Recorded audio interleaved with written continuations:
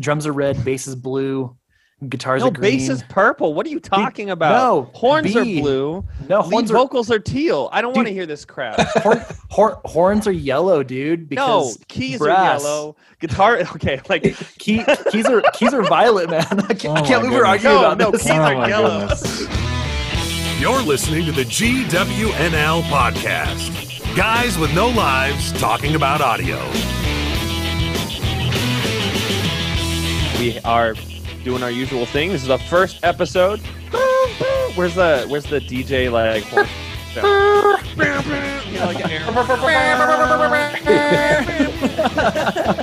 Right. Our first inaugural episode of Audio Bros, Sound Pros. We have Mr. Ben. Hello, hi everybody. And then we have Mr. Bryant with the extra R.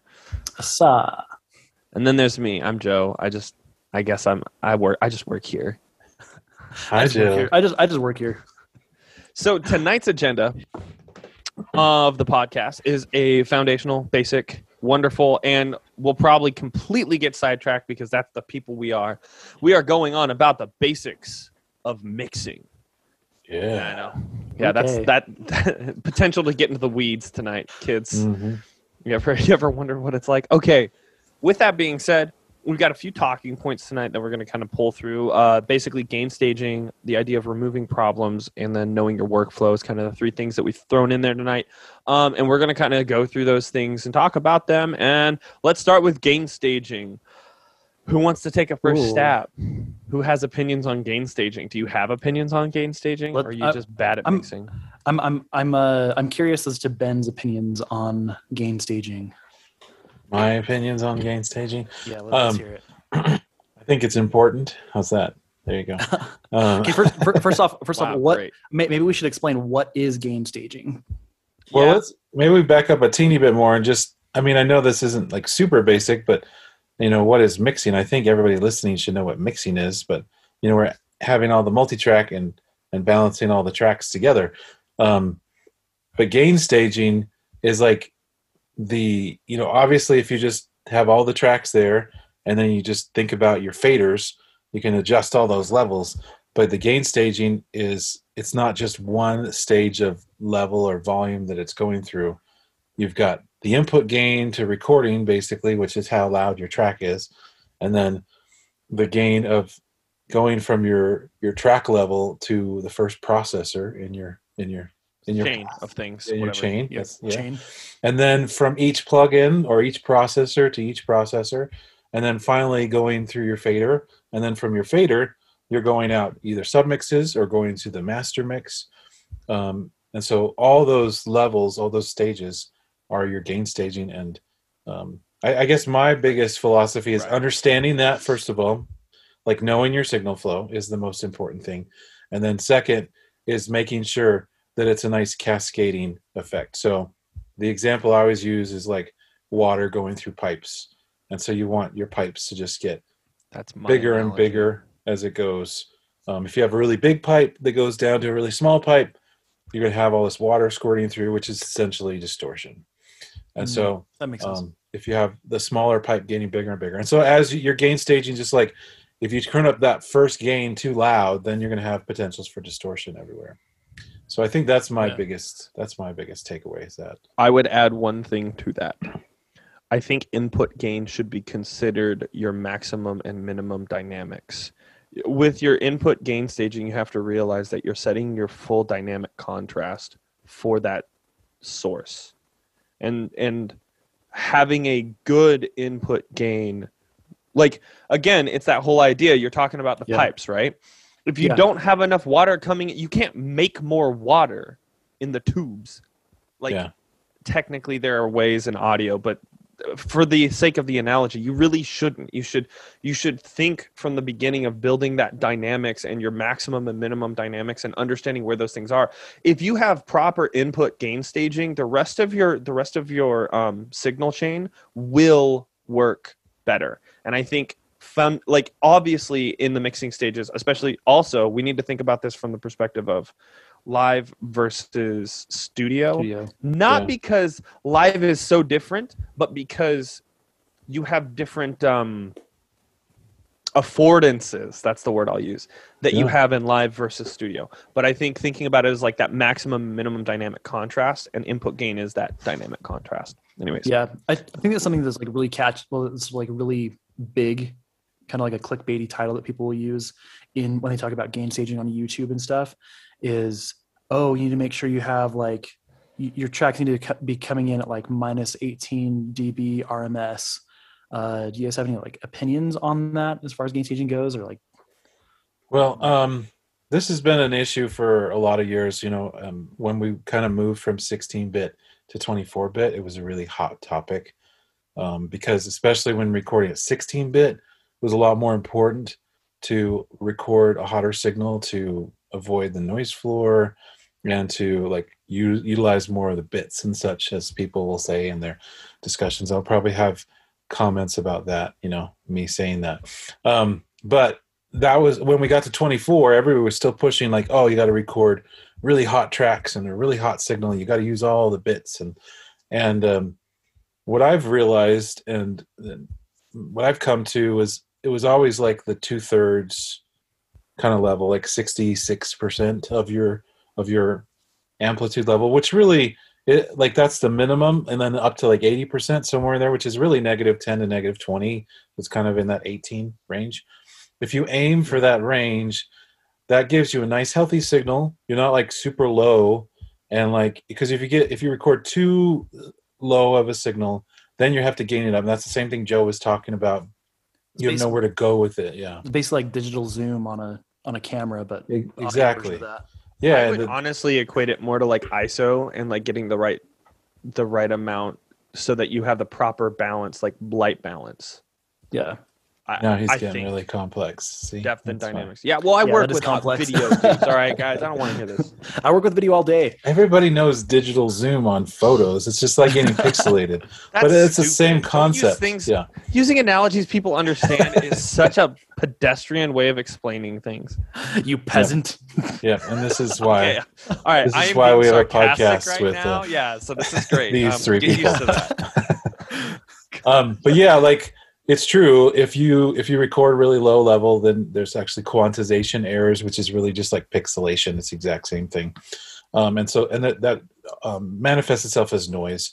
And so, if you boost that up, you're going to have noise. And then on the opposite end, if you record too hot, you're going to have the potential to clip. And digital clipping is like super unforgiving. And so, I hate digital clipping. That pisses me off. But yeah, so that's why I just kind of aim for -10 and -20. And then that gives you the other problem that I've seen. And there's a certain DAW that kind of drives me crazy, that the loops that are built into it are all like really hot, like mastered level hot. And so as soon as you start putting it through any processing, it's like clipping. And so it's like, why can't you just do your loops at like -5 or -10, so actually have some headroom to mix with?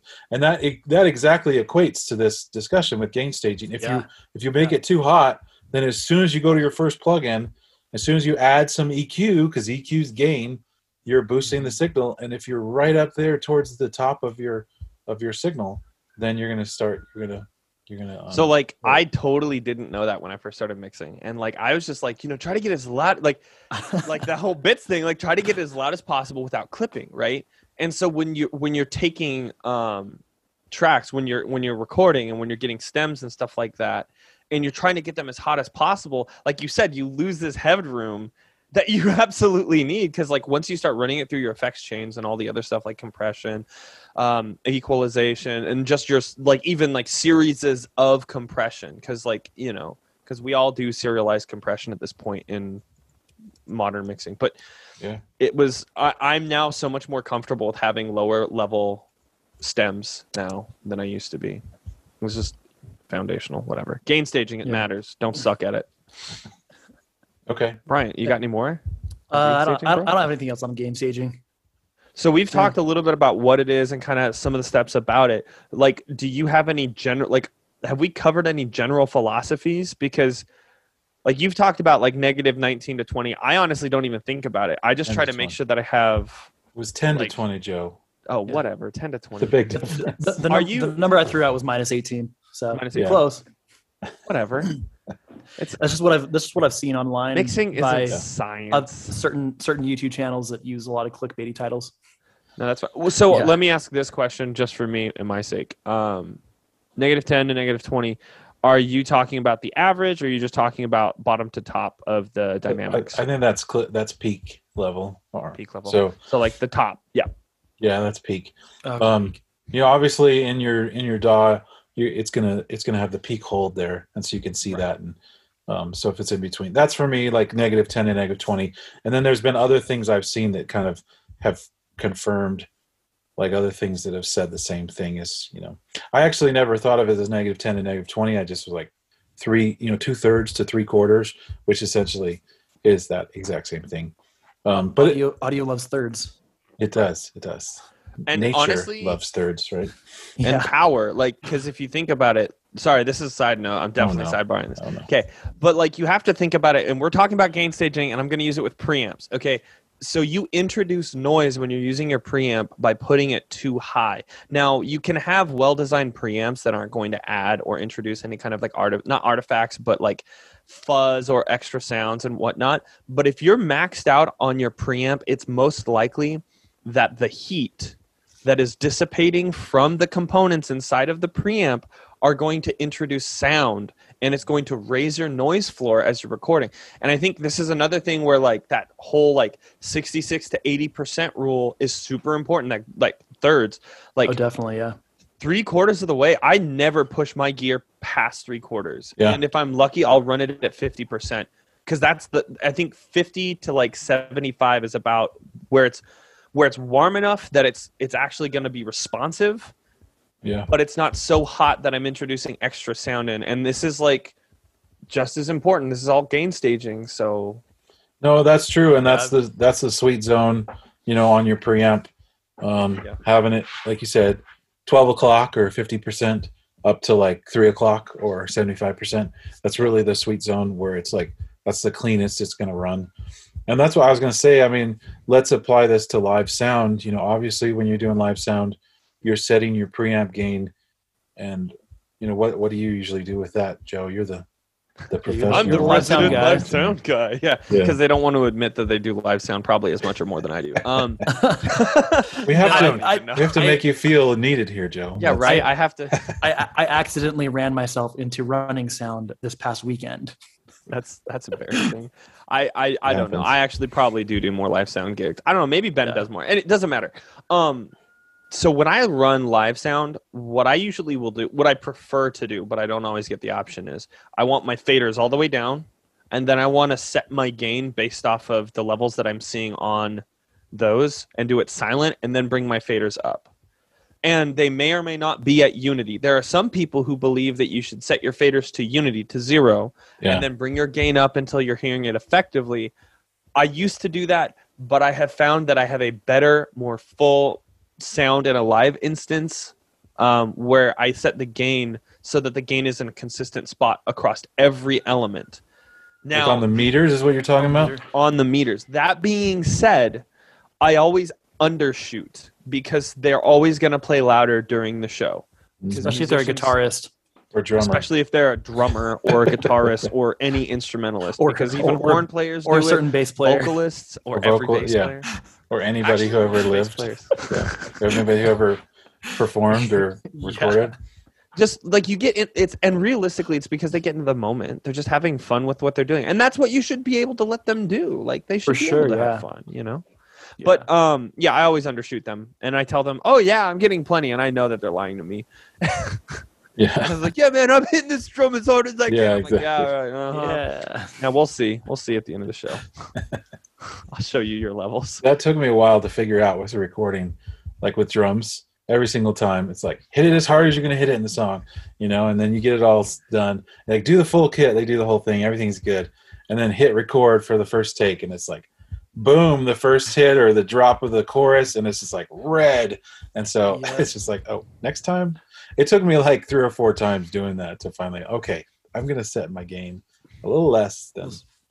They're Wait, always you gonna play mean louder. you don't like your like snare just all the way in the red? Like I like it like in the red. Like it doesn't even have a chance to hit the green or the yellow. It's just always green and yellow. If I can just get that Right. constant clip sound, I really want that fat snare It sound. adds a lot of like the buzzy buzz snare. and bite Yeah. to the snare. It's really aggressive sound, Just put By your the way, snare we're through a kidding. fuzz pedal. Everyone Yeah. who listens to this, that is, don't Yeah. ever do that. That's So, bad for your gear. Yeah, everything that Joe says means the opposite. He's Yeah, don't listen to Joe. He doesn't know what very he's talking sarcastic. Yeah, I don't actually know how to do audio. He just Again, like I knows- said, I just work here. He knows what he's not talking about. So if you do the opposite of what he says, you'll be good. Right. Okay. That makes total Does that work? sense. Yeah. Should we break down kind of like the basics of mixing? And I know we talked a little bit about what it is at first, but we kind of just jumped into gain staging. Do we want to talk about Well, I mean, I Yeah. feel like that's the first step of freaking mixing. Like, mixing? Yeah, I mean, like we said, it is mixing all those things together, balancing them together. I don't know. What do you want to add to that, Bryant?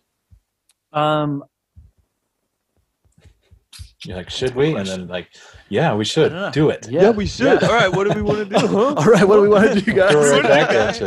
Yeah. Well, I think there's like basic philosophies of mixing. Like for me, like I guess I should just go through my like basic process of mixing. Oh, so like know your workflow, and we should talk about Yeah. people's workflow, which is the third talking point that I put onto this.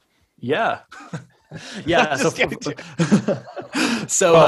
think can I interject something real quick before you? yeah. Interject. I think one of the big concepts I think is important is to understand that mixing isn't just about leveling like your faders. Just like, oh, let's just put everything up on the fader and we'll move things around and everything will be perfect. There's so many other facets to it with things fighting each other frequency wise, and then amplitude playing an effect in there with dynamics processing, and then of course there's panning and depth. All those things that play in there to make everything have a space. Yeah. But yeah, it's so much more than it's like, I guess the novice would think, oh yeah, you just put it in the mixer and then move faders around and you're good. There's so much more. That's to so like it. much level. more, yeah. That's like Like- level 0. Mixing is like, it definitely like there's a science to it, but I also think it's like more of an art once you get to that point. But when you're starting Definitely. out, you're like, oh my gosh, there's all these technical things that I don't know how to do. Like what is an EQ or what's a compressor? We'll talk about those things in future episodes. But yeah, should we talk about workflows now? Yeah, go ahead. Yeah. Go. Sweet. Let us know your workflow. Yeah. So Over my sequence, man. my basic workflow with mixing, I think the biggest thing that helps me get a good mix is actually the preparation, going through, making sure I have everything grouped and color coded correctly to how I like, and then checking gain, going back to gain staging, making sure that I have like a decent, healthy level starting out. And then I do, so they call it like gut mixing. Basically, I'll go through, I'll listen to the song one time without doing anything, and then I'll go back through and I'll, in real time, change just the faders. And I try to maintain that volume throughout throughout the rest of the process as I do my EQ and compression. I don't want to put a compressor on and all of a sudden make the signal louder and be like, oh, this is better. But really it's just louder. And so I think it's better, if that makes sense. You're talking about like mixing at a consistent level so that the Fletcher-Munson curve, like what you're hearing, the equal loudness contour isn't affecting Yeah. your perception of the Yeah, frequencies. exactly. Yeah. That's a whole nother podcast in itself, right? Yeah. Yes, go the on about Fletcher that. Munson. I know we have some mastering engineers out there that would love to tell us about How bad we are at our job. I mean, no, but how good. but like no, how important it is. I mean, I know one specifically oh gosh. who is really big about making sure to mix at an equal level at the same time within like 3 dB, Yeah. And Yeah. I think it's really important. I actually, after I talked with him about it, I tried to do that. I actually got a volume control, a monitor controller that's stepped, so I can go back to that same point. Oh, that's cool. I should do that when I master. But just in mixing, So, like, so you do it in mixing But for yeah, that do the point mixing, of what yeah. you're saying. Try Yeah. to keep it consistent. in mixing, I do that, but I should also apply that to mastering.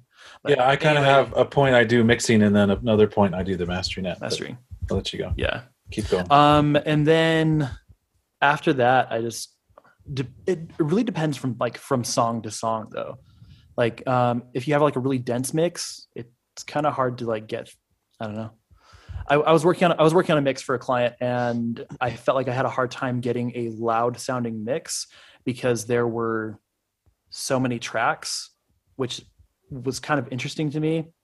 You'd think that more tracks would make it easier to get a loud mix, but just to get everything balanced and everything sounding good on its own, but then also in context, was really difficult because of all those tracks. Yeah. More isn't always That's better. why you just get rid of all the stupid doubles and stuff, and just you don't need 7 kick sounds to make a freaking kick drum. You don't need 80 guitar tracks. Yeah, like why would you stack 20 vocals? There were literally like 80 guitar tracks. Oh my goodness. Yeah. Oh, and another thing on my mixing philosophy, I do not pan until the very end for the most part. I don't like to pan until the very end because I feel like I get a lot better sonic separation if I save panning for the end. And then I'm like super big on LCR panning. So I'll only for the most part, I'll just hard pan left or right or keep it in the center. Very occasionally I'll put things in the middle of those, but I very much like disagree with that. Yeah. That's one of those. That's another famous mixer philosophy there, Bryant. That is a famous mixing philosophy. Learned that from a famous mixer. Famous mixer, yeah. Well, that's funny because for me, I do level and panning, like preliminary level and panning. Like that's my first, that's part of the gain staging. That's the first step is just getting a really, really rough mix, just so that I'm not when I'm trying to do processing, I'm not screaming when the guitar comes in and is super loud. It's just kind of to get things not going crazy. But one of my biggest things is to actually put off reverb and effects till the very, very end. To me, that kind of will muddy stuff up. And I mean, you can use those things to get more clarity too. Yeah. Which if you use them properly, they do help with clarity. But my thoughts are, I want to get clarity with everything else, like dynamics and EQ, before I reach to reverb to get clarity. And then it just is even more clear and more brilliant if I do it that way, which is what I found. But so that's my step, is level panning, which gain staging is part of that. And then I like to do dynamics first, especially the tone shaping dynamics, first round of dynamics, and then EQ. And then, then it's like more leveling dynamics. And then I move on. Once I really have the whole mix good, then I go back and balance it again, which I know we're going to have a whole podcast talking about that. So just giving you shout outs to the future, right? And then after that, after I feel like I have everything in the right place, then I'll add effects. But that's my workflow. All right, my turn. Yeah. Go 58. Right. I have actually 2 different workflows because when I work studio, I have to think differently than when I work live. When I work live, my goal is to get the performers up as fast as possible and get them as comfortable as possible. So I kind of have to take some shortcuts, and I don't like it. That's why I like gain stagings first. I gain stage, pan, and then I actually will run EQs first because EQing can take the longest amount of time and is the most noticeable. Then I will do dynamics after that because I can always adjust and change dynamics in the middle of a show and no one's going to notice. Likewise, a philosophy when I'm running a live show is I'm addressing problems. I don't have I wish I had the luxury of the tool sets that and it's because I'm not working on as nice a boards or with as much power in DSP as I would love to be working on. Because you can have boards that can have multiple EQs or multiple stages of compression, and I can do that on my board to some extent, but not with the same flexibility that I have in Pro Tools or any other DAW. Yeah. So 9 times out of 10, I'm working with a much more limited tool set just because of the nature of the gear that I have. And so I have to, again, gain staging, pan, EQ, compress, bus compress, effects. And effects are probably the last things to go on, but they will go on before the show. I may change my compressor settings throughout the show depending on the song. And I mean, again, if I in a live situation, you kind of have to respond to the performers and the audience, and you have to kind of be watching that. Sometimes a little bit more reverb or a lot more reverb sells it better. And it might be a little bit garish or gaudy. Yeah, I'll admit to that. But hey, those people are having a good time. Sure, half of them are drunk, but I don't care. They're having a good time. When it comes to the studio, it's kind of similar because I like to start with gain stage. I'm like you, Bryant, where I like to color coordinate and organize the tracks and stuff, like, and name and label them, because like a lot of times I'm getting stems from places that don't have like actual names on them, but I know the numbers. Mix prep is so important. Yeah. I didn't really talk about that, but I agree that's something I do first. Get it organized. So right. I mean, and like at the end of the day, it'll make your life easier when you just say, oh yeah, because like for me, I always have my guitars are like a green color. And I'll do it like different colors of green. And that's just how I do it. It doesn't matter what colors I use. Like, I think we all admit that. Yeah. Who cares? I do green for guitars too, but like the color doesn't affect the sound. Drums always have to be red. Yeah, I agree with that. I don't know why. Ben, what color do you do your guitars? That's totally variable, but drums like always seem to be red. I don't know why. He's on a podcast. He doesn't do green guitars. Drums are red, bass is blue. Guitars are green. Bass is purple. What are you talking about? No, horns are blue. No, vocals are teal. I don't want to hear this crap. Horns are yellow, dude. Because keys brass. are yellow. Guitar, okay, like keys are violet, man. I can't believe we're arguing about this. No, keys are yellow. Okay. Bass is purple. Okay, I'm over this. Anyway, I just like I said, it doesn't matter. Different shades of gray, light gray, really light gray, dark gray. Stock Pro Tools colors, right? Right, exactly. Yeah. It's all gray. Okay, so when I'm in the studio though, I always set up my session, organize things. I don't run buses. I will not run buses in the setup phase when I'm designing everything. I don't always use buses and bus compression or bus EQing or like doing things in buses unless I'm like, oh, I've worked with this ensemble. I'm going to bus this horn section together and I'm going to EQ them individually and as a section. And I will do things like that to build cohesiveness, I think, like anyone would. But I don't do that until I've already gone through. So I've done setup, then I'll do my gain staging. I will pan at the beginning because even though I think you will get more sonic separation from panning later on and keeping it as a mono mix, I feel like you're missing out on thickening up the whole mix that way. And I like to have them pan so that I have more sonic space to work with when they're in their locations. Also, I do not LCR pan. I pan and there's a reason why. He's just throwing it down on you. No, I don't care that Bryant does things different than me. I do it this way because like when I pan things in relation to like the drum set because I don't always have the luxury of recording drums in a different room or drums in a different location. And so I actually base a lot of things off of my overheads, my drum overheads and their stereo place. So I will agonize over placing my toms and my snare and my hi-hat mics in relation to my overhead mics, as well as my left to right, my time on those things to help alleviate any kind of thinning or over thickening of the drum parts, as well as phasing issues and other issues associated with like the drum set. And I think from that perspective of drums, bass, then harmonic elements, it's actually drums, bass, vocals, harmonic elements. And that's essentially kind of the logic that I use when I'm mixing, right? But I start with panning after gain staging. And then from there, I like to EQ out any major problems. I like to remove problems. I like to just deal with the problems when it comes to EQing and other things like that so that I'm not introducing that into my dynamics section.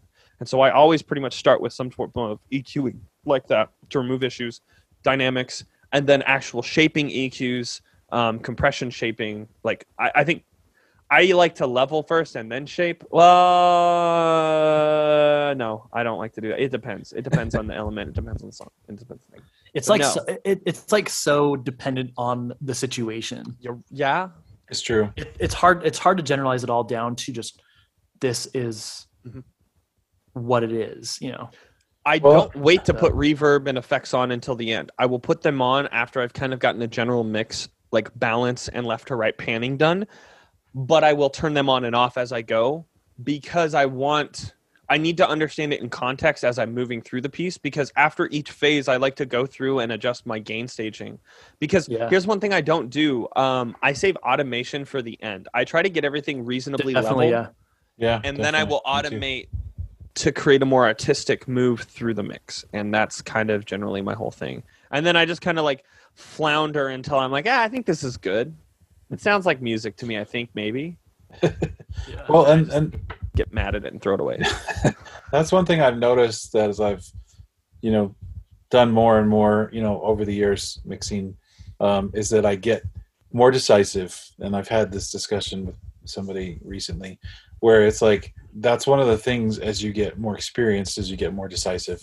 And that decisiveness will apply to like being able to hear what needs to be done too. So I can one of the big rules with mixing, and I totally agree with, is don't go 10 minutes without listening to the whole mix, soloed in there.